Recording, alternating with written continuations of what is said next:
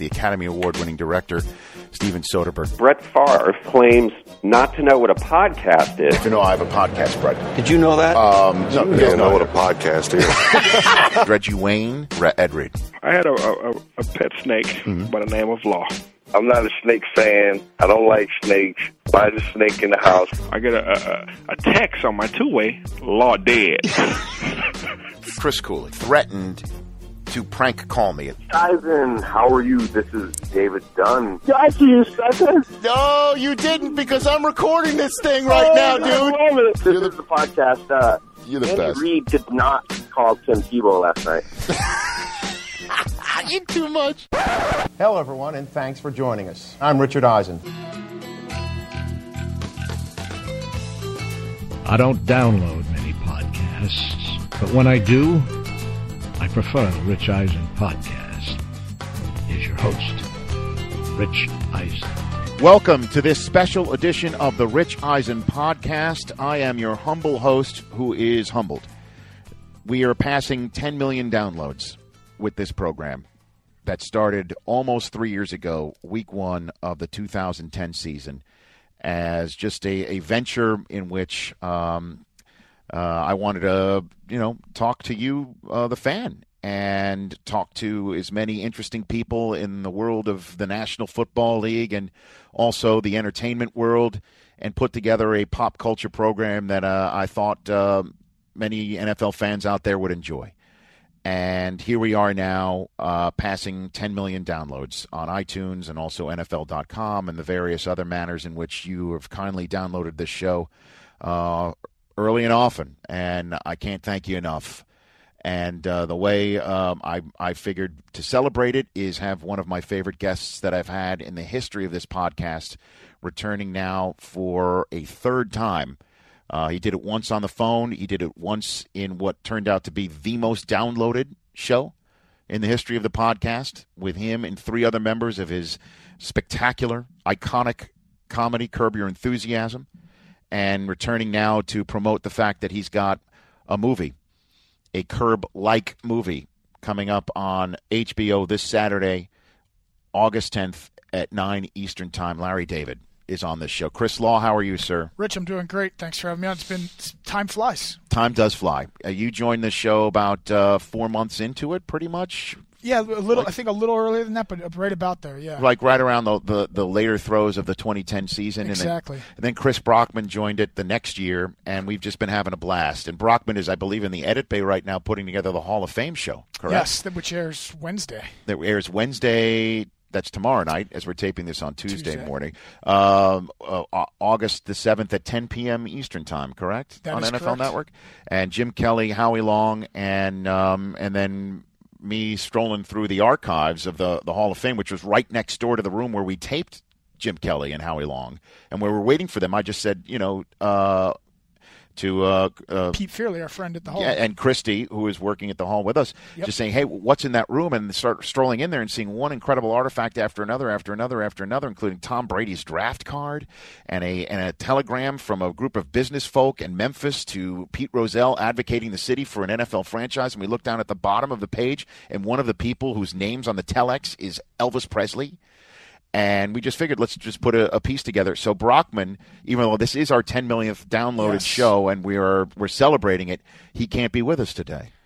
Kids doing work. And the two of us did some great work at the Hall of Fame this weekend. The jacket dinner was incredible on Friday night. Saturday was a great day. Sunday was the Enshrinees Roundtable. Yes. Where all the Enshrinees, after going through all their speeches and getting the jackets and getting all their family out, on game day, unless they want to stay for the game, they get together in the Civic Auditorium where the jacket dinner took place on Friday night. I did that last year. Steve Mariucci did it this year with the Canton Class of 13, and you audio recorded it, correct? Yeah, I mean, last year that was probably the event that stood out most to me, and a lot of people don't know about it because you hosted it. We were like, hey, let's record it. We'll throw it up. And, with this class going in, you got names like Chris Carter, our guy Warren Sapp, obviously all big names. Why not get it? It's the first time they can let their hair down, soak up the moment, and talk. And Mooch is our good friend, so. Steve Mariucci was emceeing it, so you recorded it, and we're going to play it for you later, and then Mariucci's going to join us afterwards. Correct. On the phone.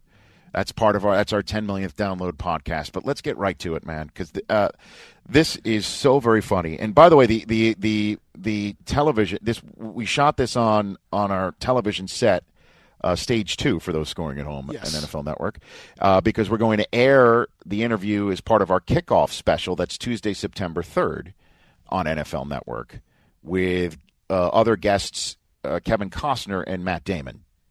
And the Matt Damon conversation audio will be posted Thursday. Yes, sir. When we also chat with Brian Billick as we were on the outset of the preseason starting in full this weekend.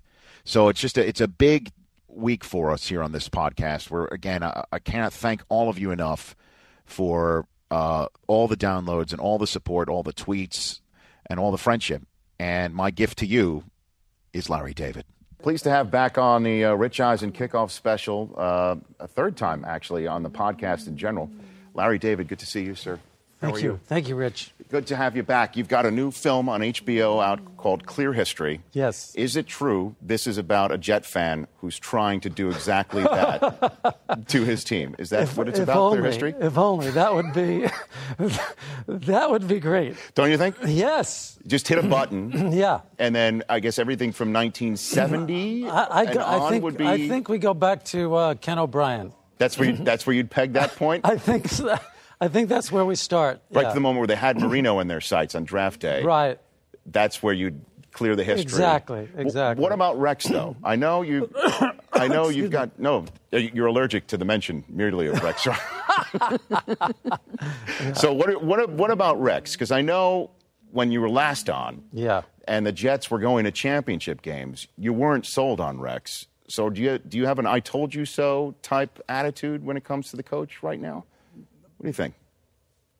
My big problem with Rex was last year. Last year. Yeah, the first 2 years I can't say anything bad about him. Okay.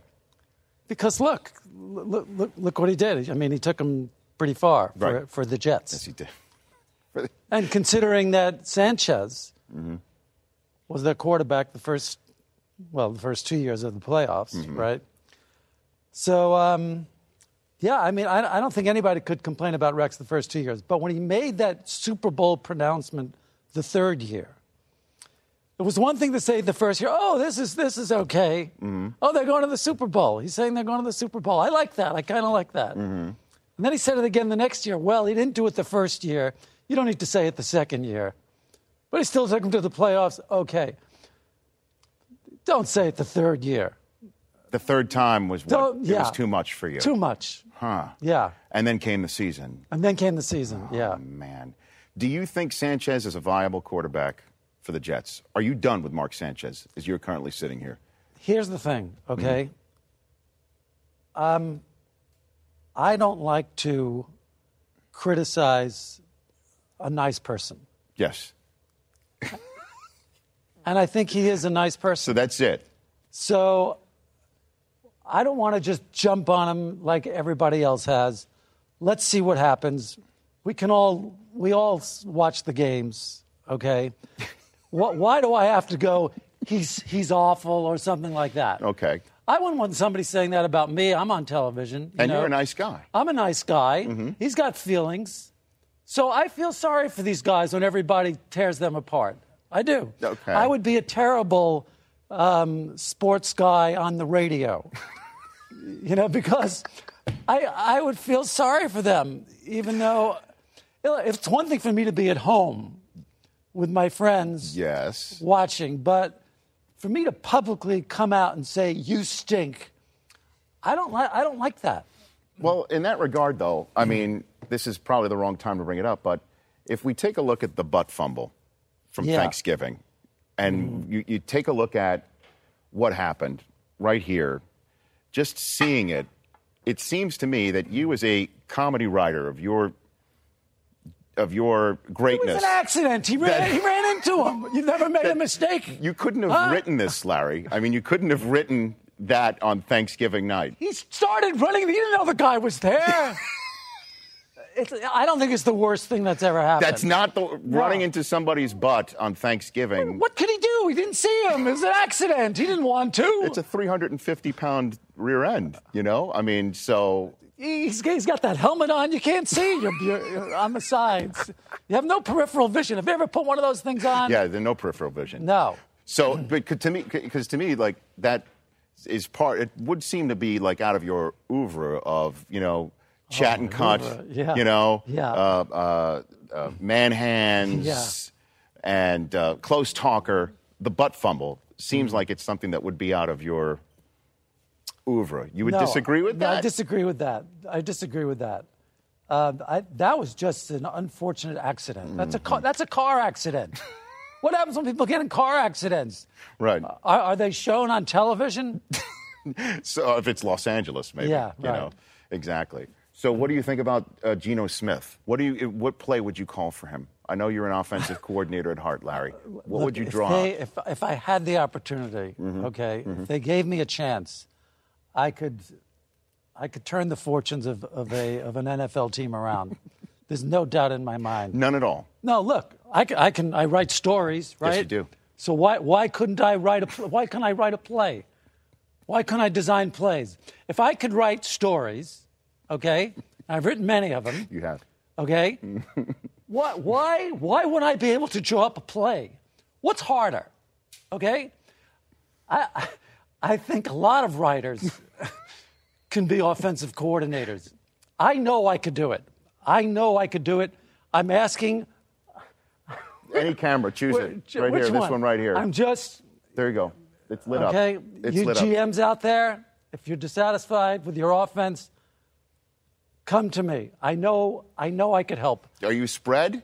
Do you spread it out? What do you do? What's your philosophy? What's your philosophy? Don't pin me down. I know. So you're wide open? You're keeping close to the vest? Is that what it would be? Well, here's one thing I wouldn't do. Mm-hmm. I wouldn't do what Denver did at the end of that playoff game. I know that. Take a knee? Take a knee. I wouldn't be taking a knee. How dare he take that knee? How dare he? I'm with you. What was that? He's your quarterback? Peyton Manning's your quarterback? And you're taking a knee?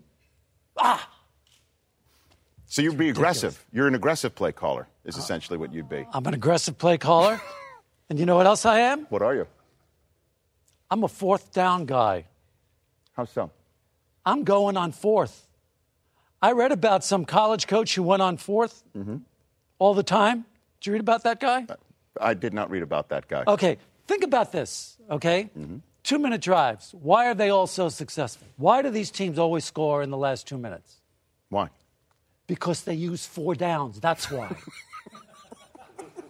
That's why.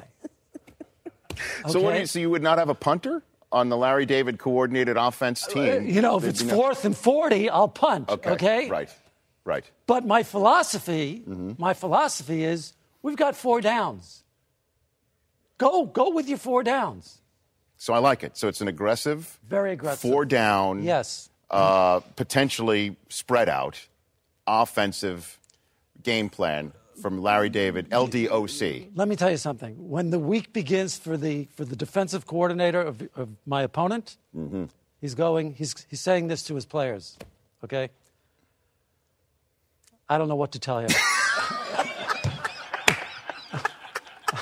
I got nothing? He's saying, I cannot defend this. I don't know what he's going to do. We don't know anything, okay? And now if I'm the defensive coordinator, by the way, my talent. You could do that too. I could do that too, yes. I know I could do that too. Why? I mean, how? Okay, here's the big mistake. Okay. On defense. Mm-hmm.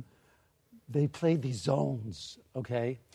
So there's these big seams in zone. You see players go, oh, there's a guy there, and there's a guy here. Mm-hmm. I'm going to go right in the middle and go like this. And the quarterback, who can throw a ball 100 miles an hour, yes, goes, oh, hey, look at that guy open. With me, I'm back in the schoolyard, okay? Right. I got him. What do you got? I got him. Man to man. Let me tell you this, Yes. Eisen, okay? Let me tell you this. Okay, yeah. If I'm the defensive coordinator, you're not going to see a running back out in the slot waiting when a quarterback can't find a receiver, waiting to get the ball as a safety valve. Okay. There's not going to be any safety valves in a David defense, okay? Because you know why? Because that guy's going to be covered. He's going to be covered. Mark, man to man? Yes. Okay. He'll be covered. You won't have linebackers just standing around in a zone, okay? It's mind-boggling what these people do. So, man-to-man defense. Yes. And I'm the only guy who could defend a David offense. So, so what were you? So you as a defensive coordinator against a David offense, you would not be like, you wouldn't throw your hands up. No, I would just say, let's do what we did last week. Which is man-to-man? Man-to-man, cover your guy, and rush. Rush like crazy. Rush. Rush like crazy. Rush. Make him nervous. Yes. That's what. Make him nervous Make is the a quarterback very nervous. rarely Yes. used chant Yes. in the stands, let alone a theory that is posited by a defensive coordinator. It should coordinator. be adopted. Make him nervous. Yes. Make him nervous. Make him nervous. Rush like crazy. Rush like crazy. And be a champion today. That's Larry David right there. I'm here if they need me, okay? Mm-hmm. Now, what if you were a commissioner for a day? Okay. You are now, Roger right. Goodell says, you know what, I'm tired. Okay. I'm tired. Yeah. I need a break. And Larry David is now the commissioner of the NFL. What would you do in that instance, LD? I'm not sure my talents are suited for commissioner. Not management? You're not in management? I don't think so. But you must have, like, one thing that you'd like to do. I think, you know what? I think I'd make a good owner. Okay. I think I'd make a good owner. I'd come in, I'd go to the locker room, pat people on the shoulder. Okay. You know, you're doing a good job. You're doing a good job. Keep it up. Keep it up. You know. And that's it. That's your ownership stake. That's it. Boys. Yeah. Boys, I just want you to know, no matter what happens today, I'm behind you if you play well. If not, we'll have to talk about it.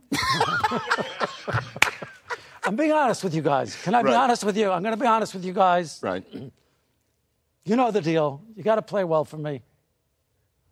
Cover your man. Mental. No mental mistakes. I'm very big on that. It seems to me that NFL cornerbacks, some safeties, mostly cornerbacks, might be the dumbest people in professional athletics. Why do you say that? By the way, this would be a bad ownership take. Yeah. You're now. I told you ownership was not going to be my thing. Yeah, ownership. Yeah. The cornerbacks and the team would be okay. I'm going to tell you why. Please tell me why. The amount of idiotic pass interference penalties I have seen in my life with 2 minutes to go in a game. Okay, when the guy clearly is not open, he's not going to catch the ball. You're right on top of him, and you're taking his jersey off. You know. That's an intelligence thing. Yes. So how would you, as the defensive coordinator, coach him up in that regard, Larry? I would say this. I would say to my defensive players, anybody commits a pass interference call with 5 minutes or less in the game, if we are ahead, okay, you never play for me. You will never play for me. Cut them on the spot. Cut them on the spot. You take their helmets. Take their helmets. And you sit them down. Yeah. You know this is interesting. Yeah. You know who has the same exact stance is Deion Sanders. I am not kidding you. What? Deion, when watching games. I said something intelligent? You did say, well. Are you kidding? You said something that I sit and watch games with Deion Sanders all the time. And he says that this is why I cannot be a professional coach. He coaches youth football. Right. He can't be a professional coach because if they did stupid stuff, he would cut them on the spot. Cut them on the spot. Yeah. So you and Deion Sanders have something in common. Well, specifically, I could not tolerate a pass interference call. I could not tolerate a roughing the kicker call Oh, with 2 minutes to go in a game. they are infuriating. Infuriating. I could not tolerate an offside call. Any penalty in those situations, it's crazy. Got to think. So we've gone, I guess, sort of conceptual with you in terms of football. Yeah. Do you have a Super Bowl prediction For this season? Year? For this season. This season. I know it's early. No games have been played yet. And last year, if I'd asked you this question this time, I would guess that you wouldn't have said the Ravens would win it all. So I understand that this is not an easy question, but this is a kickoff special. Okay. Figured I'd get Larry David's Super Bowl prediction in New York City. By the way, the Super Bowl this year. Yes, my mind is racing through the teams as have you you're noticed talking. I'm tap dancing right now? I'm giving you some time. I'm doing my best here to give you. I see that. The wheels are turning. I understand. The wheels are turning. So it's the Super Bowl in New York. Yes. And this way, we will cut and save this. Yes. So if you're correct, you'll look like a genius. Really? And if you're way off, we'll just act like it never happened. Yeah. I'm done tap dancing. Okay. You want to What prediction? do you got? I mean, just give me a couple teams. AFC. Who's your AFC team? What do you think?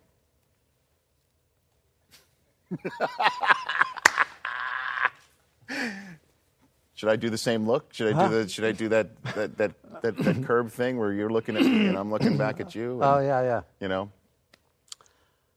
I don't know.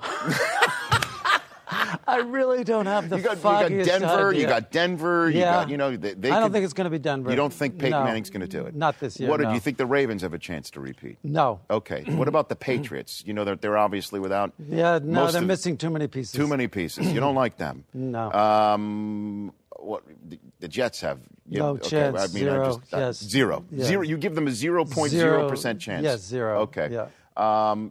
And the Ravens aren't repeating. What about the Colts? Do you think maybe Andrew Luck can strike? No, I don't think so. Oh God, no, I don't we're running through most of the contenders. The Steelers are a little banged up. You like them? You think Big Ben can do it? You going to land on that one? I'm going to tell you to keep your eye on Kansas City. Kansas City Chiefs. Andy Reid is now there. Yes. They had some pieces already. Yes. Kansas City. Yes. I like that. Yeah. That's bold. Yeah. That's like your offense and like defense. my offense and defense. That's exactly right. Yeah. And in the NFC, do you like San Francisco to get back there? No. Okay. What No. about Dallas? You think Dallas might be able to? I don't think Dallas. No. No, I don't think Dallas. Okay. You've got Green Bay. Aaron Rodgers. Yeah. You like Green Bay? Yeah. Green Bay against Kansas City for Yes. all the marbles, Yes. according to Larry David. Yes. I love that. See, now that's bold. That's out there. Yeah, but Kansas City's kind of stupid. They're not going You want a mulligan on that one? I want a mulligan. You want a mulligan Yeah, on I that? do. Okay, I do. so Yeah. not Kansas City. Yeah. Texas. Houston. The Houston Texans. Yes. You like the Houston Texans? Yes. Somebody said it out there. I'll give them credit. Okay. Yeah. So you like the Houston Texans. Houston and Green Bay. So says Larry David. Yes. Okay. Before we go, I want to ask you about your movie. Please. Clear History. Yes. Now, this film is a Curb-like movie, correct? Not Curb. Okay. Not it's not Curb. but there's some similarities? Curb-ish. Curb-ish. A Curb-ish, Curb-ish movie. yes. And you are playing a character. You are not yourself in this I am film. not myself. And did you enjoy that, playing a character as opposed to yourself? Oh, it was such a stretch for me, this character. I had to do research for months. Mm-hmm. You know, I followed a guy around who I thought, hey, that could be my character. Mm-hmm. And I followed this guy, and I went to dinner with him, and I went to his house, and I went to work with him, you know, and I picked up all his mannerisms. Who is this person? Do we know who this person? I'm not allowed to say. Okay. I'm not at liberty Would we to know say. who this person is? No. Okay, so No. just a regular person. A regular guy off the street, I go, I need to find somebody to play, Mm-hmm. you know, to know somebody. Could have been you. Did this person take a restraining order out against you at any point in time? No, he's very flattered. Okay, well, that's good. And so walk me through the plot of Clear History. Okay, well, actually, it's about a guy, not me, a guy who makes a terrible business decision, costing himself an untold wealth. And he has to sort of reinvent himself after that. He's publicly humiliated as a result and has to reinvent himself and moves 3,000 miles away from where he was. To Martha's Vineyard. Martha's Vineyard, okay. And that, because I've seen this, as always, you've been kind to have me in to see something that you have done, which is truly one of the greatest honors of my life. Which is part of our focus group. We bring 4 or 5 people in and ask questions afterwards. It's fantastic. And you do very well on the questions. Do I? You would say that I do? You do very well. I'm pointed. Yes. Right. You know what, Rich? You know what I could say about you? Please. What can you say? You get it. Air quoted. I get it. You get it. Well, I'm honored. I mean, that's like a walk-off. That's sort of like maybe a Costanza walk-off moment for me. I should walk out of here. Yeah. But I also don't. I know that you want to reveal only what you want to reveal about these sorts of things. Yeah, I don't like to talk too much about it. I know that. But the one thing I do want to say is the cast is phenomenal. The cast that you got is fantastic. Great. Yes. You got John Hamm. Yep. Kate Hudson. You got who I thought was brilliantly hilarious, Michael Keaton. Yeah, great. Where he's sort of like old school Michael Keaton, big broad comedy back in the 80s and early 90s Michael Keaton in this sort of thing. Yeah, it's wonderful. He was great. Bill Hader, right? Yeah. Eva Mendes. Yeah. That was good. Mm-hmm. Who else? Amy Ryan. Amy Ryan. She's great. J.B. Smoove. J.B. Smoove is in this. Mm-hmm. And he's the only Curb person. character who's in this thing, too. Yeah. Liev Schreiber is in this. I'm trying to go through my mental Rolodex. Who else?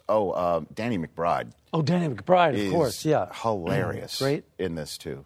Does this, and the one question that I get when I mention this movie to people and people see it, does this mean that Curb is finished?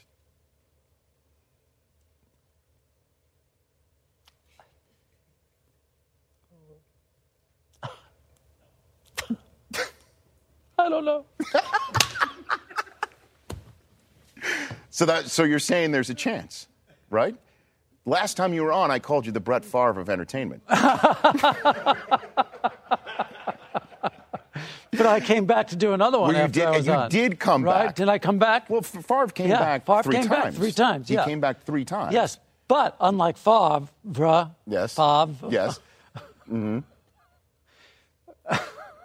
What if his name was just spelled F-A-V? By the way, why wouldn't he change the spelling to F-A-V? Because that's just who he is. Huh? You know what I mean? That's what I would do. I would go to F-A-V. Yeah, you know. If everybody called me Dav, right, I would go D-A-V. You would, wouldn't you? Yeah. That would be normal, but he's his own man. But unlike Favre... Yes. Yes. I never said I was retiring from the show. I never said the show was over. That's true. So... Okay. No. I never said anything. There is a chance that Curb could come back. You never say never. I like it. The door's open. The door's always open. I love it. Yeah. Terrific. And then your door's always open for you here, Larry. It's a pleasure having you on this Thank show. You. You know, if one thing could happen as a result of my appearance on this show, it would be a phone call from one of those GMs. I think there's no question for my services. There's no question that somebody in a seat of power in the National Football League has seen this interview and thought, no, there's no chance. You know what I mean? I think that might have been, they might have had like that minute sort of thing. By the way, the flea flicker, okay? Yeah. You know, the quarterback gets the ball. Mm-hmm. He flips it to the running back. Then the quarterback goes behind the running back and gets it back again. Mm-hmm. I did that play when I was 7 years old. 7, okay? Please. So the flea flicker. Yeah. Now, are you saying? I saw that play. I go, they stole my play. Would you, the flea. The flea flicker. Would you flick it again? Though is the question. Like 2 flicks back, not just one. Interesting. I could go 2 flicks. The double flick. Yes, the double flick. I'm just saying that's next level stuff. By the Larry. way, yeah, there might be a place for you in my organization. I would gladly accept. Might be a place for you. I would gladly accept. Go see Clear History on HBO August 10th. Go see Clear History on HBO Go. Good to see you, Larry David. Thank you, Rich. Pleasure. Pleasure. That's Larry David. Brilliant, Chris Law. I could listen to that man for it just his ability on the fly to just come up with something that good. He's talking about ownership, and his line would be, "Make him nervous." That's his rah line. Is go out and make him nervous. I mean, you laugh when we have guests on, and you have a good deal of laughter in you. But when LD's on, it's just a whole different. Yeah, I mean, he's one of my favorites. I'm a huge fan. Clear History is hilarious too. It's this Saturday, August 10th at 9 p.m. Eastern on HBO. And we ran through the list of people who are on it. Michael Keaton, like I said, it's old school, like Beetlejuice, Mr. Mom, Gung Ho, Night Shift. Michael Keaton in this film, old school. Larry David. I saw some of the. I haven't seen it yet, but I saw some of the previews. He doesn't look like Larry David. No, and they purposely did that. They wanted to make. Well, he does later on in the film, okay. But in the beginning of it, the character he plays, they just wanted in the first quarter of the film to make it absolutely clear this is not Curb Your Enthusiasm. So they completely altered his look. Nice. And and it works. It works. It's really funny, and everybody should check it out. And man, that is just so fun. I could not be more honored to have him on and wanting to come on and talk football. I love what he said about the Broncos and Peyton Manning taking a knee, and he's the offensive coordinator. Like he truly believes that. Thinks he believes that. Yes, and defensive coordinator and owner, obviously, and general manager. That's Larry David. Let's now turn the page to the Hall of Fame weekend that we had such a blast at, and we had this on our show last year, and the response from having the full audio of the roundtable, the Enshrinees roundtable that's held on the game day itself, on the Hall of Fame day itself, the response was overwhelmingly positive. So we figured, let's do it again. Mariucci, our Steve Mariucci, was the MC this year because I did the jacket dinner Friday night, the Saturday stuff, and then came home. So Mariucci did this Enshrinees roundtable, and it's always great because I mentioned this before. I'll say it again. These guys, when they are finally elected in the Hall of Fame, they find out the day before the Super Bowl.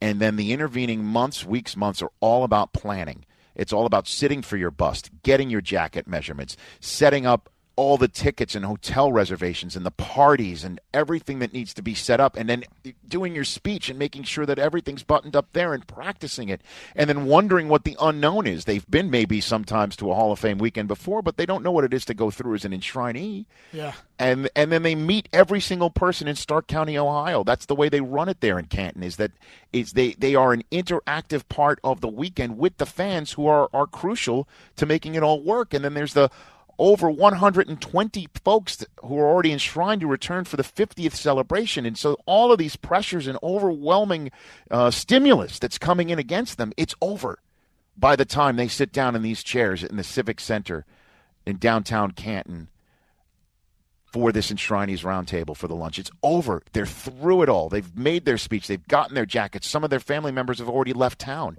So the setting is beyond relaxed. And Mooch did a great job, right, Law? Yeah, no, he knocked it out of the park. But I do got to tell you, Rich, yes. Before we get into the full thing, when Mooch was introduced, he brought your name up. Oh, he did? And let me just play this for you real quick. Show of hands, who was at this luncheon here last year? Many guys, you keep coming back, right? Many are newcomers. Well, Warren Sapp can attest to this. The MC last year was Rich Eisen, right? And Rich Eisen did the jacket ceremony as well.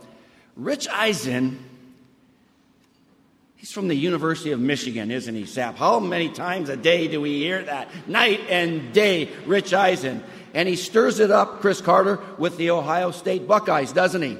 So there you go. A little Michigan jab. You know what? That's it's expected. That's what the guy does. That's what the guy does all the time. So, I totally understand it. And it's to be expected, and it's appreciated. The crowd loves it there. Well, it's one of those things. If he didn't do it, I'd be upset. I'd be wondering what it is. I'd be wondering what exactly is wrong with him if he wasn't doing it. So, you never know. But are we hearing Hudson? Yeah, you're hearing Hudson the dog in the background right now. Go. So listen, let's get to it right now. Here's the roundtable from Steve Mariucci. All right, guys. Here's what we're going to do. We're going to chat for a little bit. You can let your hair down some because the speeches are over. Right, Larry? You were awesome last night. How about his speech? We thought he was only going to go for a minute. He went for 20. All right. Can I sit down, Sap? Please. All right. Thanks for joining us today. What a weekend, huh, fellas? You grab your mic, your stick mic right there, and all the great events, right? The parades, the jacket, the speeches, it's all over with now. But if I were to ask you guys, and you can share, and it's just us 7 guys talking, right? And 3,000 people watching. What would stand out to you guys as maybe the highlight of this weekend? Jonathan, start with you. Oh, wow, the highlight. Everything's been so fantastic, from the gold jacket dinner to just – but you know what? If I had to pick one thing, I would say it was just yesterday, just being out there with all those fans, just standing up there, seeing the bus for the first time. That was one of those things, because that's one of those things you see on TV all the time when you're watching this ceremony. You see the guys pull the cover off their bus, and I think that was just kind of the cool moment for me when it kind of hit me. Like, I was like, wow, I think I'm a Hall of Famer now. I'm finally enshrined. Curly? Well, it's been working. All right. Well, it's just a fantastic experience for me. I'm a not young man, and so I'm sure it's all the moments. I think when I walked up on this stage for the first time at rumbling under my feet, I don't know if I was in an earthquake or what, but I tell you, that was quite momentable, So this is it's a great time for me here, and I really appreciate all the support of fellow former Hall of Famers here, and then I don't know, it's so overwhelming, and I'm just so pleased to be here and enjoy this activity. Thank you, Coach. Well, Steve, I think when it really hit me was when I walked that gauntlet there at the gold jacket dinner, and I had to come down, and I'm old enough to know all these Hall of Famers, and walking down there among them, that's when it really hit me, and that was really something very, very special, and particularly in the fact that I had some of my own players in that line as well. Yeah. Chris, how special was it? What will you remember most? I mean, there's so many memories. But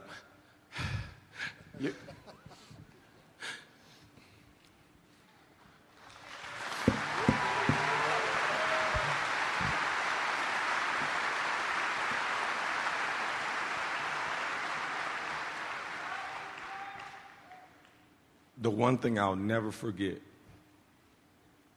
is when my mother stood up and I said, "Mama, you in the Hall of Fame." Where's your mama? She here? Stand up, Mama. She's in the Hall of Fame. JC, stand up. Mama, you're in the Hall of Fame. Dave? Well, I'll tell you what, there's not a single thing that's happened to me since Thursday that's not memorable. I remember everything. But the highlight, I think, comes when, as everybody knows, I lost my 2 sons and my wife. There's only left my 1 son. When he walked out there and grabbed the mask off and show that bus for the first time, I'm not an overly emotional guy, but I had to fight back the tears. It was probably the most memorable moment I had, to be my whole family sitting there with me, unveiling that bus, and knowing that bus is going to be here forever. And they said the bus can last 4,000 years. I don't know if they're building here in 4,000 years, but the bus will be here.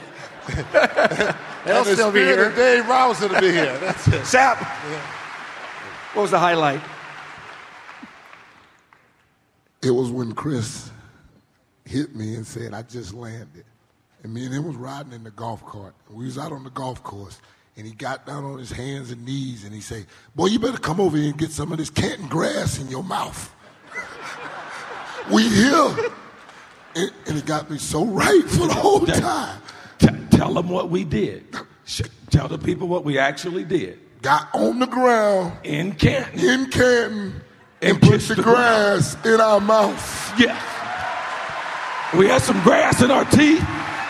We said, "We here." We here. Oh, were you the only 2 guys that did that, or did everybody? Coach, did you kiss the grass?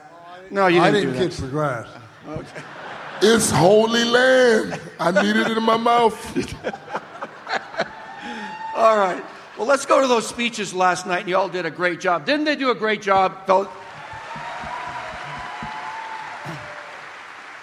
Larry, I'm going to start with you since you got all dressed up for this occasion, all right? Right. We had an over and under. We thought you'd go for less than a minute, okay? You were rambling on about 2 chickens and a cake and a 40-ouncer and all kinds. Huh? You were great. Talk about those speeches last night, guys, and preparing, because that can be sort of nerve-wracking at times, right?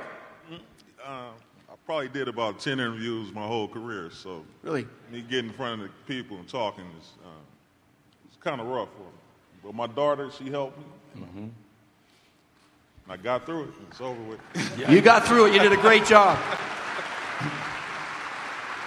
And Bill, you mentioned it's always interesting to see and listen to who they mention. Of course, it's mom and it's kids and parents and relatives and coaches, but to go back all the way to high school and honor those coaches and recognize those coaches. Mickey Corcoran, 92 years old. What, your basketball coach? Basketball coach, kind of like a second father, guidance counselor, someone who gets the coaching profession, someone I could always go to and rely on to get the truth, not what I wanted to hear. So he's, as I said, I don't know what adjective you could use to characterize our relationship for 58 years, but whatever one you pick out that you think is good, that would certainly apply to that relationship that Mickey and I have. Yeah, it's amazing what kind of influence youth coaches can have on athletes and coaches growing up. Warren Sapp, you do television. Chris Carter, you do television. How stressful, though, was it standing up there in front of God and country and millions of people watching and put a speech together from the heart? When Curly was in front of me and he flipped that page and I saw it was only 2 left, my stomach rolled. Yeah. I sat back in the chair. I looked over at Chris. I said, "It just hit me." like game day? Worse than game day. Worse than game day. You know that when you wake up in the morning, you think you're late for work, that cold sweat, like, oh my God. That's had that feeling before? It was right there, that moment. Right there. Man. I wouldn't want to do it again, Coach. You don't have to do it again because you're in forever, big guy. Dave was telling me, we're sitting in the room here, and Dave got up there, and he won't mention this unless I do right now. His speech is going on, and he goes, page 4, page 6. He's missing page 5 of his speech. Dave, talk about that. Yeah, that's the truth. I've written a real nice speech, I thought, and I wanted to really honor my wife as every way I could. One thing I was going to say, but I really missed, I feel from the bottom of my heart the hardest job in the National Football League, besides coaching, is being the wife of an NFL ball player. They got to really do a lot. And that was the one, on page 5, that's the one sentence I wanted to find. I flipped to page 5, there was no page 5. I said, don't worry, Dave, it's right behind page 6. There was page 7. I know what to do. Now, I usually handle most situations, but I want to tell you something. I panicked, and I started stuttering and stammering to try to get it out and try to get it together. I wouldn't have made it, except I looked over at Warren Sapp sweating. I said, I'm okay. Rick, that's why the Buckeyes didn't take you and you went to Penn State. Oh, jeez. You knew that was coming. 1, 2, 3, 4, 5. Hey, the Buckeyes didn't take me because I scored too high on the SATs.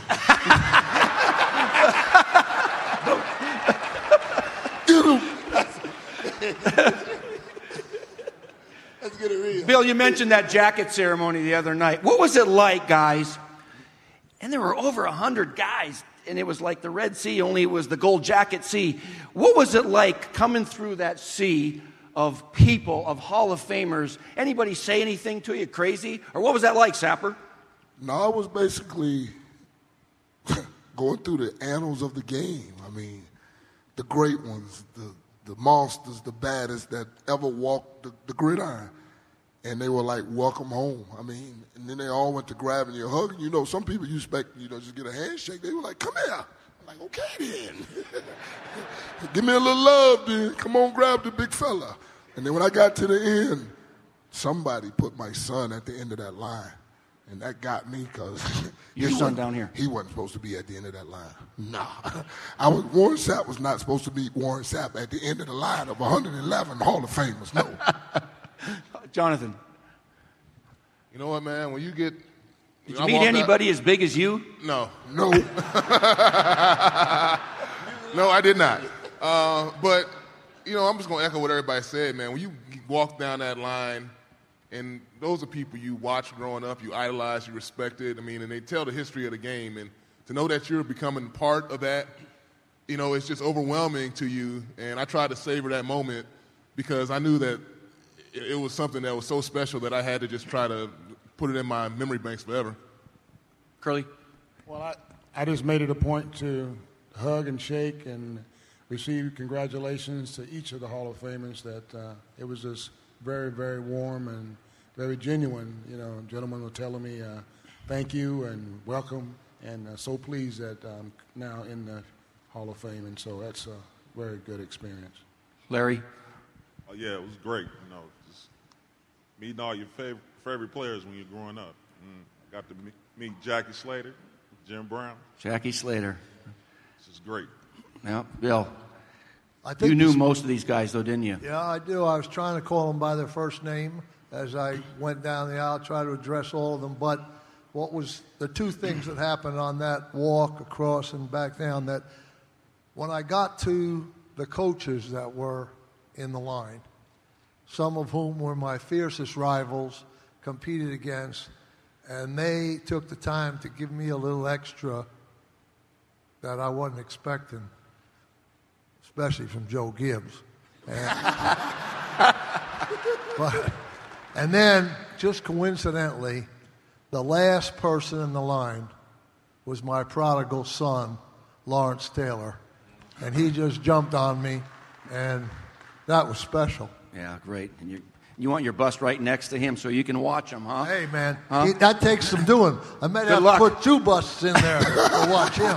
He showed up with flip-flops on, with a nice coat on and flip-flops. That's because he's certifiable. Yeah. He really is. You've seen me do that, Mooch.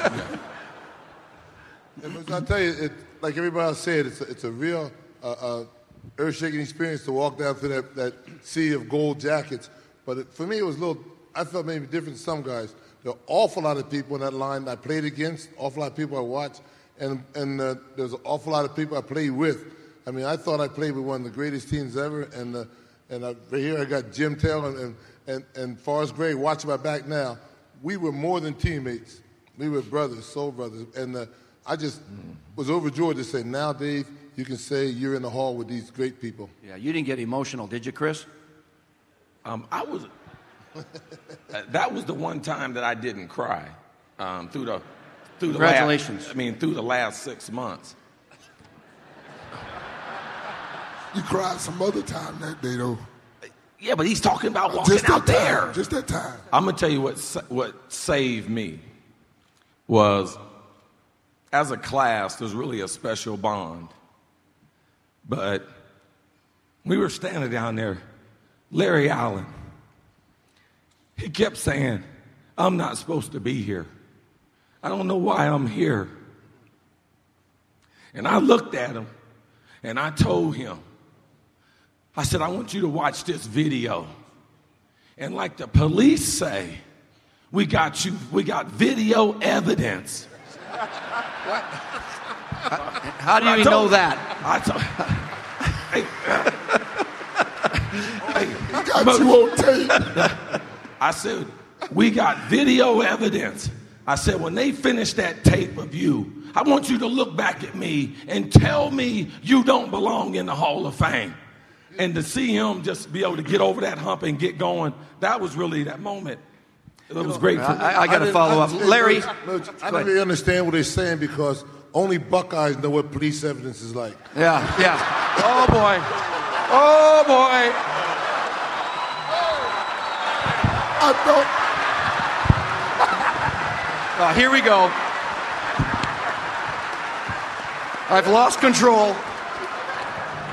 I thought this was a Michigan, Ohio thing. I love it. Get him, Dave. I know Dave. Maybe he ain't read the paper the last year. What's going on at Penn State?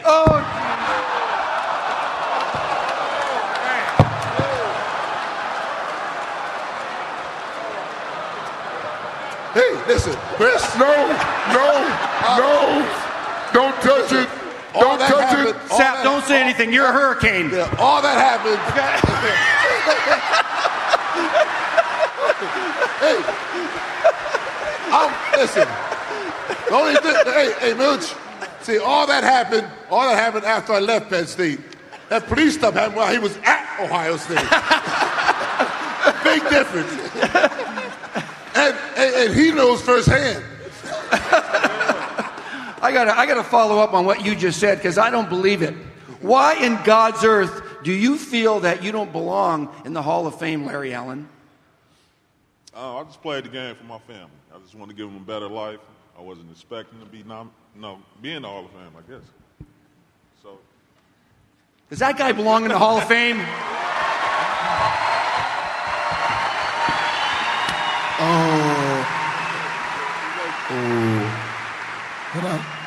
Can I say something as the only guy that might have stand in front of him in this group? Give yourself 2 bucks, big boy, because I didn't sleep good at nights the week I had to come see you. I wasn't going to leave. I wasn't going to check out of work and not come see you. But I had some long nights not sleeping well before I faced you. Because there was a chance that I could be dominated that day. And I didn't want it to happen. I didn't want it on tape. All right, how about this one, guys? John Madden once said, when the lights go out, and your bus now will go in there today, won't it? Forever, for 4,000 years, they'll be there. But when the lights go out and everybody goes home, the bus talk to each other. Who will your bus talk to tonight, Coach? Probably Bill Walsh. Ask him what the hell he's going to run on the first plane next day. Yeah, I'd talk to him, talk to some of my boys that are in there with me. That'd be great. And as I said, some of my fierce rivals are there. So it's really great. It really is. Curly.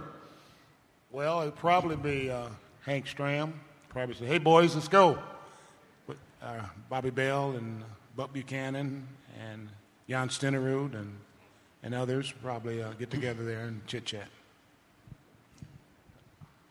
Man, I don't know who my bus would talk to first. I mean, my bus be running around with a football and a helmet trying to get autographs. That's what my bus is going to be doing.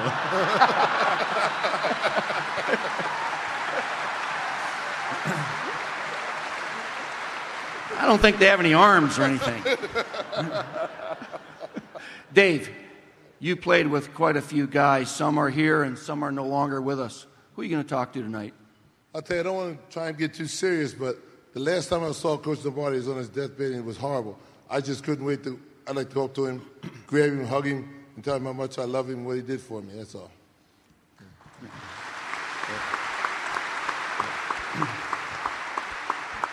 I know you're going to talk to somebody tonight, Chris. Well, I'm a wide receiver. We have a tendency to have a little conversation. My first conversation will be with the selection committee. Come on, man.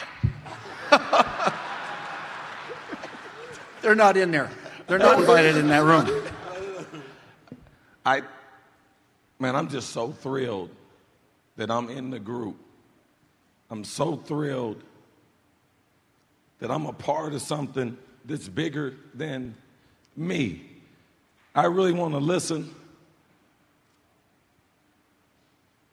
Be the first time in my life I don't need to say nothing.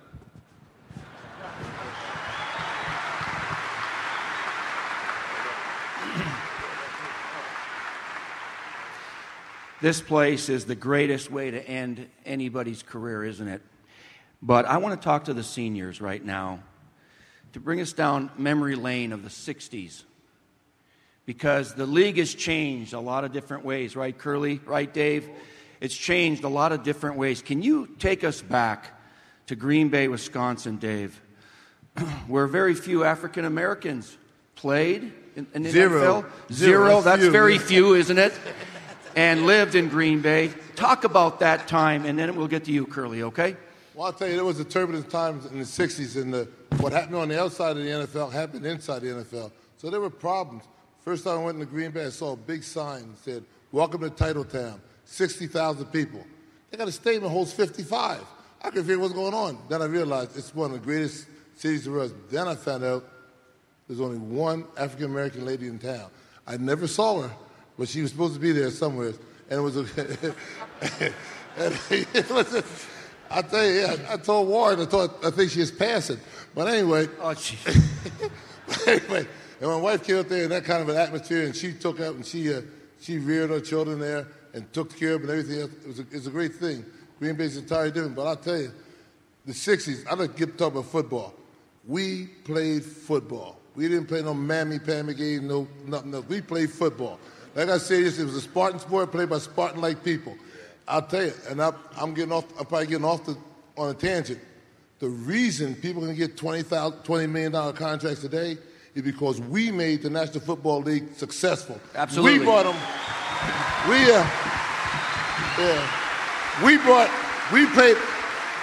We played the game that people wanted to see. We brought them into the turnstiles. We made TV watch. We had sponsors pay, and now they are reaping the benefits. I hope they understand that. I hope they do too. Yeah. Curly, you played in the AFL before the merger, before the league formed like we know it today. You were in that AFL with the Chiefs. Talk about it. Yeah, I was blessed to be in one of the last games played in the AFL, excuse me, and it was very wonderful. The experience, I don't have similar experience today. If you know, coming from a small town of Yuma, Arizona, going to Arizona State University, and I did experience some of the similar circumstances, but it's a little different. And oftentimes there was situations where the race issue came to play, and I think it's safe to say things that happen in society, microcosm is going to be right there in professional football. And I think we as athletes, we understand that and we deal with that. AFL, remember that. Coach Parcells, you turned 4 organizations around, and you have been quoted as saying you love to shop for your own groceries. Talk about what kind of guys you wanted on your teams. Smart, tough, dedicated. We used to bring people in to interview them prior to the draft, and I always asked one very important question I believe to be important during that interview process. And I try to ask the player or the prospective player, what are the 3 most important things in your life? And I really didn't care in what order they answered that question. But if football wasn't in there somewhere, I was getting a little suspicious of that player. And I'm looking for players that like the game that I loved and coached and grew to gain a great understanding of. And so that's smart, tough, same guy every day, in condition, willing to commit to playing hard.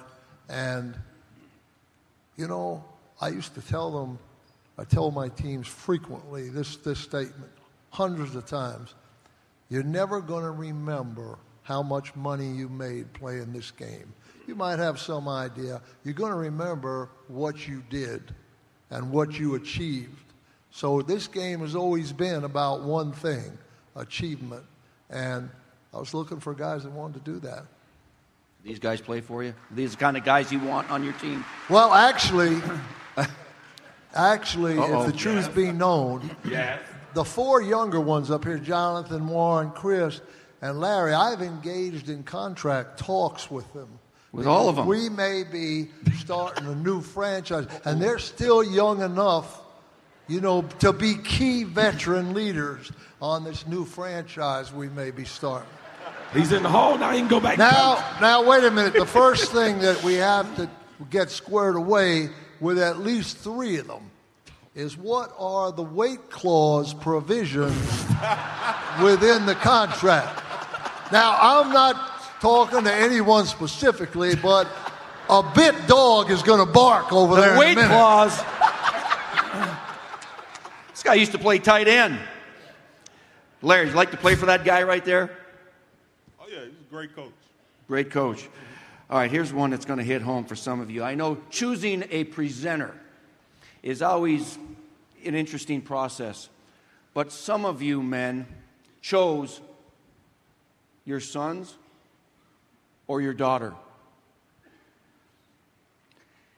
Tell me what your kids learned about you this weekend that they didn't know before, Warren Sapp. Ooh. You're going first because Mercedes did a great job introducing you. That's my captain. Where's Mercedes?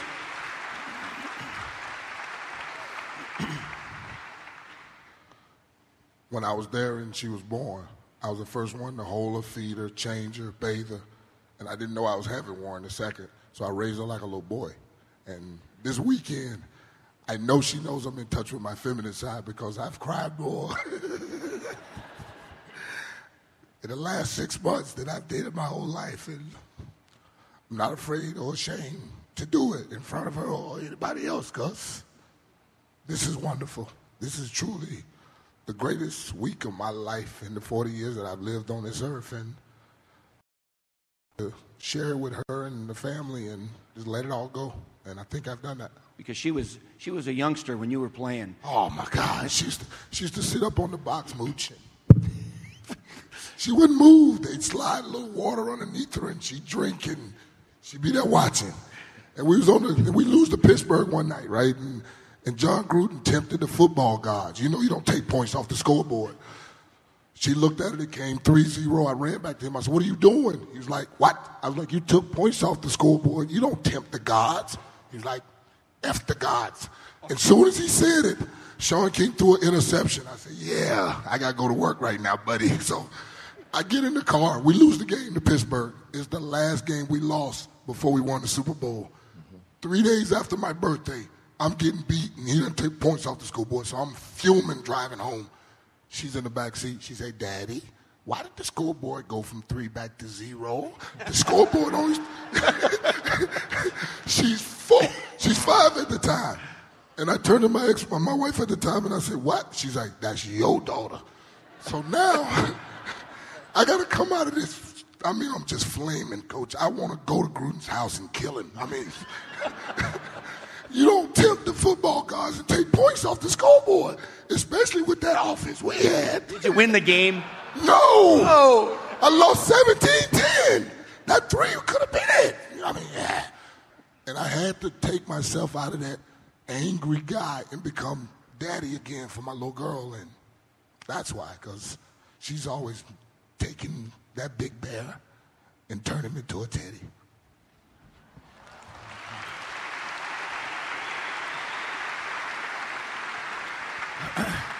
Chris, what'd your son learn about you that maybe he didn't know before this weekend? These kids presenters are very, very tough.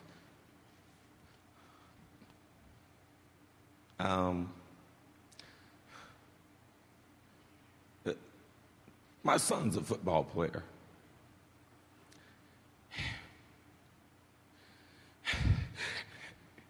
And he so much wants to be like his dad.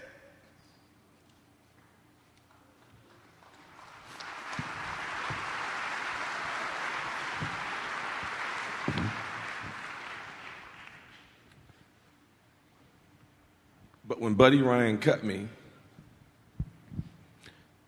my wife was pregnant. And I told her that I would quit using cocaine and that I would stop drinking for him so that he would have a chance.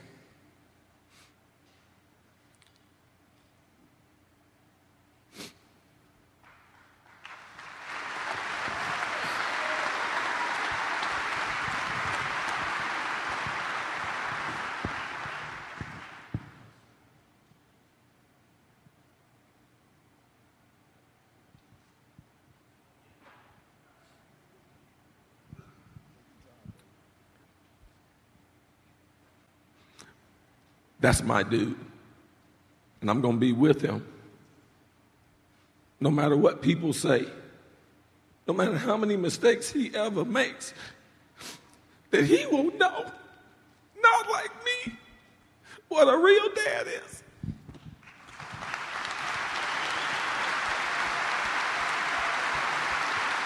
Devin.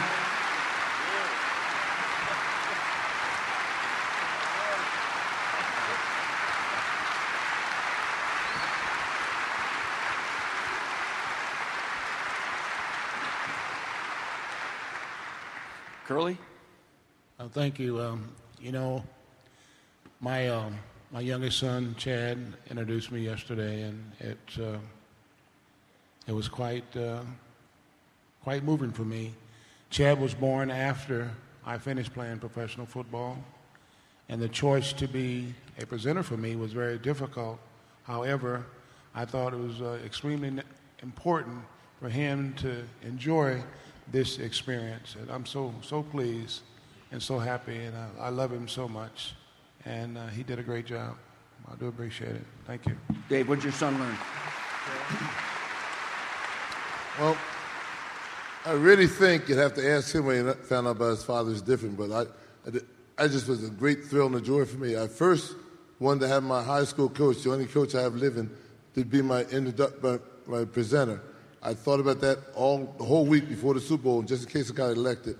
And the day of the Super Bowl, he told me that he would like to represent his mother and his two brothers, and I broke down in tears, almost like Chris Carter. Almost. And I think maybe he didn't learn it this week, but learned then that I really had a sentimental spot in my heart. But I want to address one thing the coach said about money not being important. He obviously didn't have a wife and family looking at him every day. I mean, I love the game, but I tell you what, when you sit at a table with 4 people and you're the only one that's got the job, you want money. Listen, they didn't pay us to play. They paid us to practice. Monday through Saturday, you paid me to sit in there and watch that film. But on Sunday, it was showtime. That was free. Okay, guys, we're running a little short of time here, but I'm going to give you one more. If you had a vote, and you don't, nor do I, to vote somebody into this hall next year or the year after, who would you stand on the table for right now? Chris, I know you've got an opinion. I'll stand on the table for Tim Brown and Andre Reed.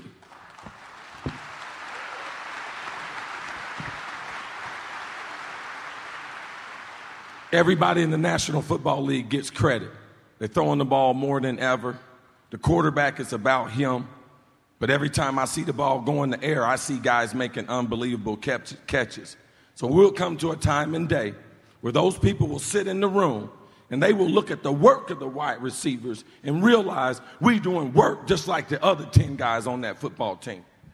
All right, Tim Brown and Andre Reed. Their time will come, Dave. Well, there's on the teams that we won the championship with, we have 11 guys in the Hall of Fame. And if I had my choice, I'd take the other 11. But probably the top of that list would probably be Jerry Kramer. And he's a great guy, and I love to see him in the Hall of Fame. I can't wait to walk across the stage and grab him and give him a hug and say, you're in. Jerry Kramer, that would be a complete dozen for you guys then on that team, huh? That's still 10 too few. Coach. That's an easy one for me, Steve. Coincidentally, this man happens to be an Ohio native. He was the owner of the San Francisco 49ers. And what he did out there with that team and those players was unprecedented in the history of this league. And Eddie DeBartolo, I'm hopeful will join us here someday. Thank you. I second the motion. Larry. I would say Hudson Hawk. He was my offensive line coach. He coached 4 Hall of Famers. Players that he coached have been in over 100 Pro Bowls. Mark Stepnowski's here today. He's just a great coach. Do you wish you guys had something to say about it? Do you wish the panel would listen to you guys? I don't think so. I think it's they not have. going to happen, I think is it? they have the right people. I really do. It's an unbelievably tough process. Yes, it is. And they're not. There ain't no bums in the hall. I mean, they're putting in great players every year. The selection committee they have, I believe, is the right selection of people. Yes, well said. Curly, who should go in? Well, you know, I had an opportunity to play Kansas City, and we have a lot of those individuals who played with me on that Super Bowl team in Super Bowl IV here. But one individual that I played with in Houston, New Orleans, a guy by the name of Robert Brazile, I think I would support him to be a Hall of Famer. Okay, thank you. Jonathan. Well, the player, if I had to go to bat for one player, it would probably be Charles Haley, who I watched growing up, who I think has done a tremendous job. I mean, I think he has more Super Bowl rings but the person who I would go to bat for, and I know y'all will not think it's popular in this room, but it's Art Modell. And I tell you what, Art Modell. What the man has meant to this league has been unbelievable. And he was, like I said in my speech, probably one of the nicest people that I have ever met. He always asked about me as a person, how's my family doing? And I love the man for that, so I'd go to bat for him. Thank you. Warren? Excuse me, Chris and Coach, and I know you have yours. All of us have our championship rings on, right? This game is about championships, achievements. Charles Haley is the only man that has five of these Super Bowl rings and an absolute nightmare on third down, and that is the money down. So if you one of the nightmares on third down, I got to check you off, Charles Haley. I was with Charles Haley in San Francisco for a little bit. All right, that concludes our program. Give these guys a hand, everybody. I want to personally congratulate every one of you guys for being enshrined in the Pro Football Hall of Fame. And I'm sure everybody feels the same way. Congratulations. Thank you for the memories. Thank you for what you do for the Pro Football Hall of Fame and football in general. Everybody on your feet. Larry Allen, Chris Carter, Curly Cope, Jonathan Ogden, Bill Parcells, Dave Robinson, and Warren Sapp, your 2013 Hall of Fame class. And now here is the MC of the event, the one, the only, Steve Mariucci. How are you, Steve? Rich, I'm doing good. What a weekend that was, huh? That was incredible. It's my second favorite weekend next to the Super Bowl to get it started with all the things that go on. My God, Canton sure does a great job. And I was saying it before, and I've said it to you as well, that the round table may be the best of them all. Because just best of them all in order to get the enshrinees in their most relaxed environment, because they're through it all. They all of the unknowns that they've been excited about for months and also dreading. Whether in the case of Larry Allen, who doesn't do very much public speaking in his life, if that might have been the first ever speech he's ever given in his life, and they're through it all with the families and tickets and hotel rooms. And all they have to do is just sit there. It's their first day of just relaxing, and then you just get them sitting together. It's so neat, that round table. It was so much fun to do because, I knew some of them personally. And, of course, Chris Carter is so emotional, and he's the hometown kid there, And then, of course, to have Warren Sapp sitting right next to me, and what kind of personality he is, and he can be a big teddy bear. And then Coach Parcells I've known. But Larry Allen, the quiet guy with the great speech this time, he was quiet at the round table, you know. And but the other guy that gave me a thrill was Dave Robinson. Rich, when I was a kid, when I was 9, 10, 12, 13 years old, I'd go down to the Packers with my folks and watch them practice. We could never afford a ticket to the game, so we watched practice like everybody else in training camp. And I got autographs from all those guys when I was a kid, and they were my heroes. And there's one of my heroes that I admired growing up, and Jimmy Taylor and Forrest Gregg are in the crowd, and it was awesome. It was another time though when Dave Robinson goes in to wonder why Jerry Kramer's not. And out of the last 2 decades, anybody who comes out of that senior committee is essentially, for the lack of a better phrase, rubber stamped by the selectors. And Jerry Kramer is one of the few guys to come out of the senior committee that was then denied by the selectors subsequently. And you have to wonder why in the world he's not in. Yeah, I don't know if, you know, sometimes, Rich, you know how we had, it seems like there's sometimes maybe quotas. You know, the receiver logjam of recently, you know, we had Jerry Rice and then Chris Carter and Tim Brown and Andre Reed. You know, a couple of them are still waiting. And so maybe the committee feels, hey, there's so many Packers already in there that another Packer, does that make sense, you know? Because there's a dozen from Lombardi era now. And add another one, I'd love to see it. I think Jerry Kramer deserves it. Bart Starr once told me this past year that Bob Skoronski deserves it too. Another lineman on that team, and I went, whoa. It's just, I just wonder if the committee thinks, hey, there's enough Packers. Let's spread it around a little bit. Yeah, I know, but then Dave Robinson goes in. So you have to wonder what's going on there, and hopefully Jerry gets his due in the coming days, because perfect examples. Last year, Jack Butler, who went in last year after an interminably long wait.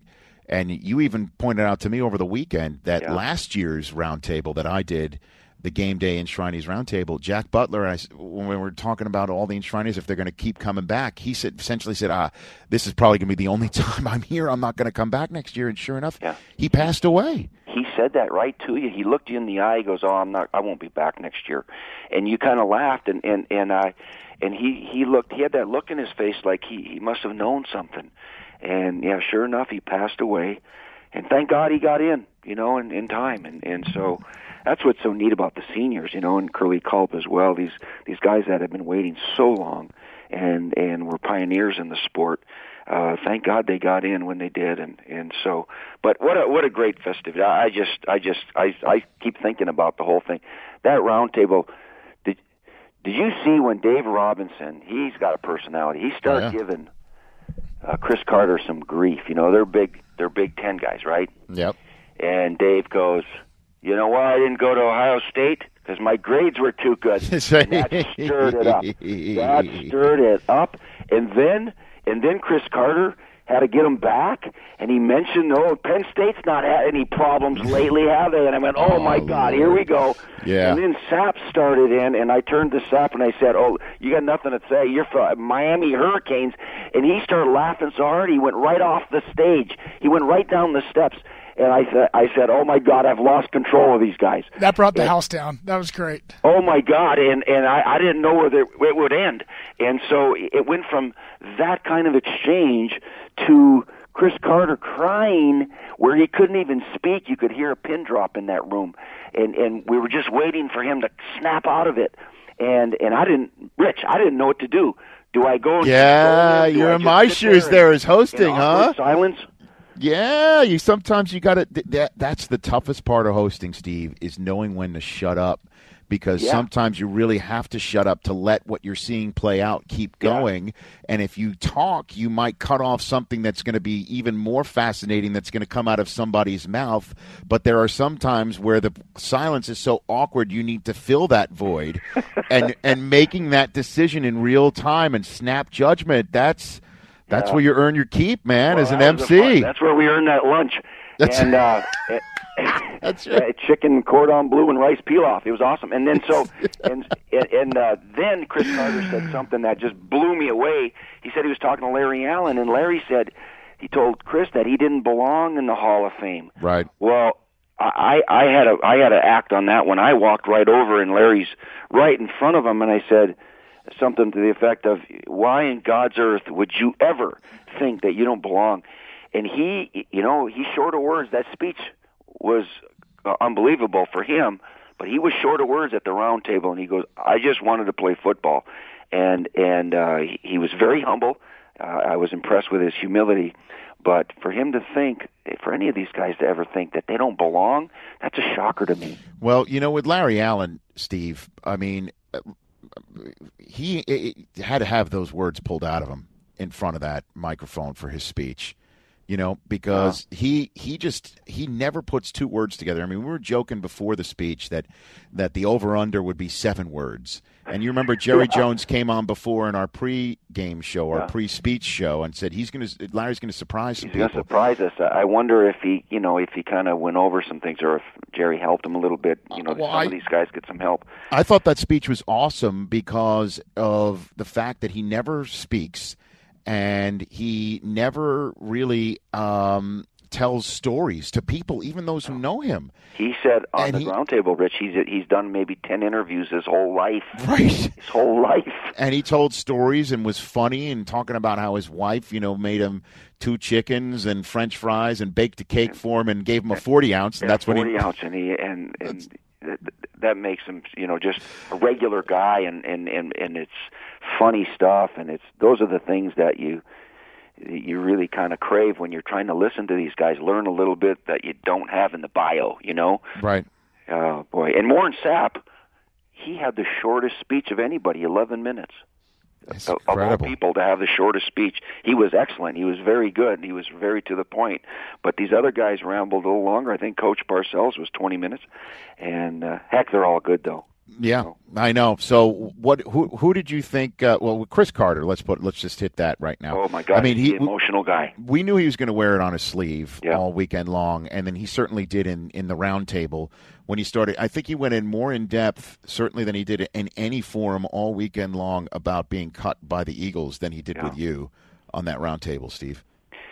And then to find out that he felt that's probably the best thing that's ever happened to him. How sometimes you got to hit the bottom before you can recover and bounce up, and he had to promise he wasn't going to do cocaine anymore or drink anymore. And I mean, here's a star that kind of shortened his career over that at Ohio State because he signed with an agent. That didn't end well because he apologized to the Buckeye Nation. And then here's his first opportunity in the pros falling apart too.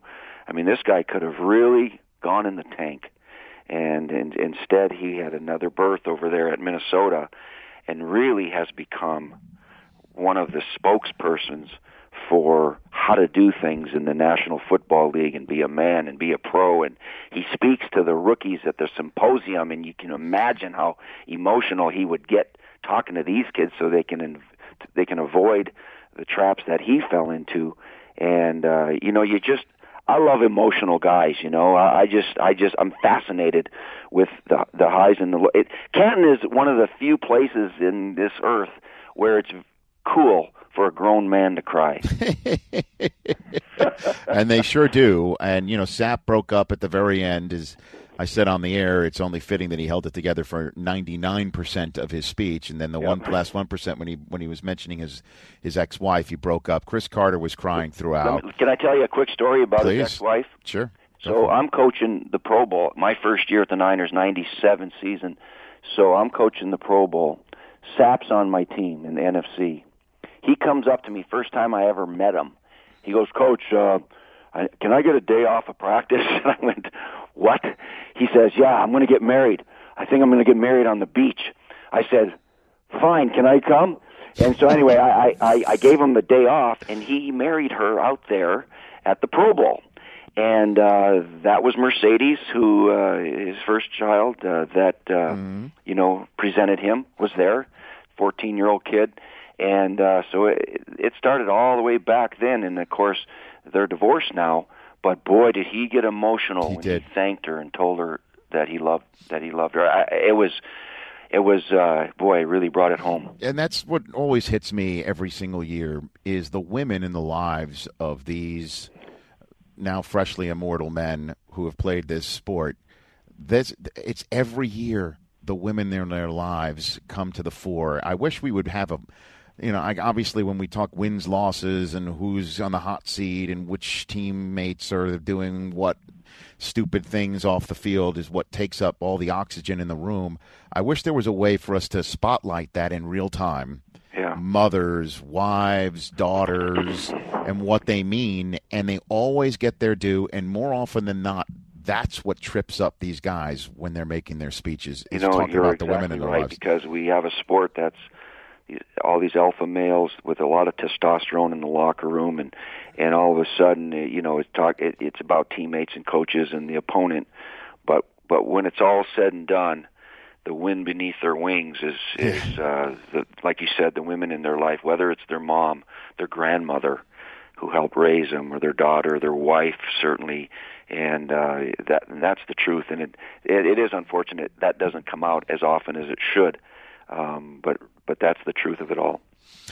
Well, then it's a perfect segue for me to talk about all the other stuff that I was mentioning in that setup before I let you go, Steve, about Rich, can I ask Coach one question about Sure, the yeah. speeches from a coach's perspective? It kind of made some headlines that Carter didn't mention any of his coaches like Denny or Brian, and Warren left out Rod Marinelli and Monty Kiffin. As a coach, do you expect that, or do you understand that relationships and you can only mention so many names in a 15-minute time period? Yeah, I guess human nature would say, hey, it'd be kind of cool to have your name mentioned as a coach that he appreciated, but you also understand it's not about you, it's about him, and he's pressed for time, and there's so many, and he knows what kind of relationship you have and have had, and so I think as a coach that's not what you intend to hear, but it's nice to hear it, obviously, but Brian knows, and Denny Green knows, and some of these coaches know that their relationship's very solid, and they've contributed greatly to the success of some of these guys. So, you just listen and enjoy it, and there's so many people in these guys' lives. If they had to mention everybody, my God, they'd be there for over an hour, So you just enjoy it and take it for what it's worth. In the few minutes I have left with you, Steve, let's talk about the here and now. Brian Balaga out for the season. How big a blow is that for the Packers? Yeah, it's not good. And Brian's a good kid. I got to know him a little bit. And is Brian a great player? He's not the elite. He's not Jonathan Ogden or anything, but he's the best lineman they have. And when you have a great quarterback that needs protection to do his thing, they have an offensive line issue where they're going to have to juggle people around again, and I'm sure they'll figure it out with scheme and with getting rid of the ball a little bit. But that hurts, and I just there's other injuries in the league, and some of these are pretty darn devastating so early, But that's the risk we all take, and we've cut practices down, and we monitor every little thing that they do now from a physical standpoint, yet we're still getting some of these devastating injuries. So let's keep our fingers crossed so some of these teams can stay healthy for the season. But Brian Balaga is a great kid, and he's a heck of a player. He'll be back. He's just going to have to take a sabbatical here. Yeah, well, Jordy Nelson has also got a knee procedure. They're hoping to get him back week 1. Ed Dixon, who is now going to be the starter for the defending champion Baltimore Ravens at tight end because Dennis Pitta blew out his hip. He has a slight hamstring tear. Yep. They hope he's back by week 1. I mean, the list goes on and on here, and I know you're on that safety committee with John Madden. Where do you stand on this? A lot of people think that these injuries are cropping up because the players are not going through as strenuous an on-field workout in mini camps and OTAs because of the new CBA. Would you put any credence in that, Steve? No, not really. I think what I hear from these old-timers, because we had a chance to talk to some of these Hall of Famers, some of them were saying, I'm wondering if your body needs to get in shape to be hit. It needs to get used to being hit so it can kind of take those hits. And I don't know if there's any truth to that or not. Evel Knievel didn't practice by crashing into a wall. That's a great analogy. You try to get your body as strong and as flexible in as good a shape as you possibly can. The training, off-season training, went from 16 weeks to 14 weeks to 12 weeks. But you know what? That's a lot of time to get in shape. Boxers don't even need that kind of time to get in shape for a title fight. And so, they need rest. They need the training. I think it's purely coincidental. I think limiting the number of padded practices certainly will reduce the number of injuries and concussions, because it's been a trend that's been increasing, and we're trying to slow that down. And we have slowed it down to some degree, but it's a contact and a collision sport. You're still going to get some of those injuries. So every time you get on that field, there's a risk involved. And we're on the cusp of announcements being made and who's starting first preseason games. Jets. A lot of people are on the edge there in Philadelphia. How much should we read into these coaching decisions we're about to get in the next 24 hours? I think the Jets and Rex, they know what they have in Mark, and they've seen him play now for a while. They do have to play Geno Smith quite a bit. All this equal opportunity stuff, I don't know, because they know, they've seen Mark Sanchez. He has a resume and a body of work to evaluate. They got to find out what Geno Smith can do. So I would anticipate him playing quite a bit in the preseason. They need to make a good decision on him. They can't just make a change in week 3 because Mark's not doing very well and expect an under-practiced Geno Smith to do anything worth writing home about. So that's going to be an interesting competition. The Eagles have an interesting competition over there with Foles and Vic and their short receivers, and boy, it's good stuff. That's what's interesting with the preseason. Who wins these jobs? Because it's an audition here for a month. It's very important. Last question for you: how does it feel to be on a podcast that's passing 10 million downloads as we are right now, Steve Mariucci? How does it feel? For you, Steve? I didn't even know you had a podcast, Rich.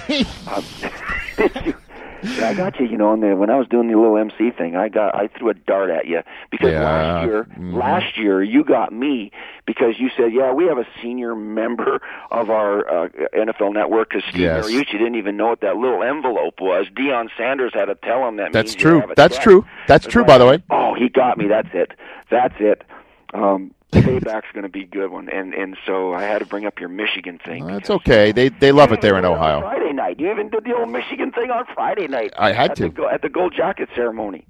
Hey, listen, you got to talk about the elephant in the room, or the pink elephant in the room, as A-Rod would call it, which is really a nice, odd, I let everybody know, though, I went to the Northern Michigan University. Yes, that's good. That's always a good line. But, hey, listen, Steve, you're a good pal. You're a good friend. You've been on this podcast many, many different times. We even tried to – one of our favorite moments was when we had Frank Caliendo calling in. You called into the podcast because I told you John Madden was on. Over my eyes. Nice try, Rich. Yeah, Frank didn't work. But you know what? It's not how he said it when he was impersonating John Madden. Mm-hmm. It was not how he said it, because he sounds like John. But it's what he said. That's what screwed him up. I wish I had just known, what Madden would say to you, so I could have fed it to him, because I think we would have had you for at least a minute or two, as opposed to the 5 seconds we didn't have you. Yeah, it didn't help that you were with Coach the week before at the big bocce tournament. He's talking about bocce, and Frank knows nothing. No idea. I was going, oh, God. Swing on this. Mooch, great job on the round table. I look forward to seeing you back in the shop when everything starts up later this month. I will see you soon in a couple of weeks and do some preseason stuff. So anyway, thanks for having me on the Great Rich Eisen podcast. Thank you. Thanks, and Mooch. We will see you guys. We'll see you soon. That's Steve Mariucci on the 10 millionth download show. Honored to have Mooch on here. That's really good of him to do that, and good job, Chris Law. And I can't thank you enough. Not to get too sappy, but this is a special show. I mean, 10 million downloads is nothing to sneeze at. That's 8 figures, man. And it wouldn't be nearly as fun or as good without you. So thank you. Thank you. No, I appreciate that. Even my Guess Who shenanigans aside. Hey, it's better. It's better when it sucks. It's true. As it did. It is true. That's the beauty of Guess Who. If it works, it's good. If it doesn't work, it's even better. It kind of is. Especially when it's a goofball like Chris Cooley who's helping implode it. Because it didn't explode. It imploded. It fell under its own weight. And not to get too sappy on our end, but I know, Brockman and I, obviously, we love working on this. We appreciate all the listeners. I mean, people tweeting at us, asking us questions. It's great. And then, I mean, look at what we've gotten to do. I was just at the Hall of Fame. We're at Warren Sapp's after party. I'm on The League on FX next year. Brockman's been on The League on FX. You know, we've gotten a lot of fun, great experiences, met a lot of friends through this. So definitely thank you to you, Rich, for that. Well, thank you. And thank Chris Brockman as well, who is toiling away on the Hall of Fame special that airs on NFL Network Wednesday night at 10 Eastern Time. Jim Kelly and Howie Long. The full audio of that is already posted with Chris Collinsworth. That was our previous podcast. Stay tuned this week for our next podcast with Matt Damon, whose movie Elysium is coming out. Brian Billick, the Super Bowl winning head coach of the Baltimore Ravens, will also give us his thoughts as the preseason begins in full swing in the National Football League and, of course, on NFL Network, which airs all 65 games in one form or fashion over the next few weeks. So thank you again, Chris Long. Absolutely, and we'll save the international shout-out for Thursday when Brock gets back and let him do that. Yes, so that's thanks to all the listeners, domestic, international. We love you all and hope you enjoyed this 10 millionth download edition of At the Rich Eisen Podcast. Peace out. And for all of us here at the Medill School of Journalism, thanks for joining us. I'm Richard Eisen. Stay listening, my friends.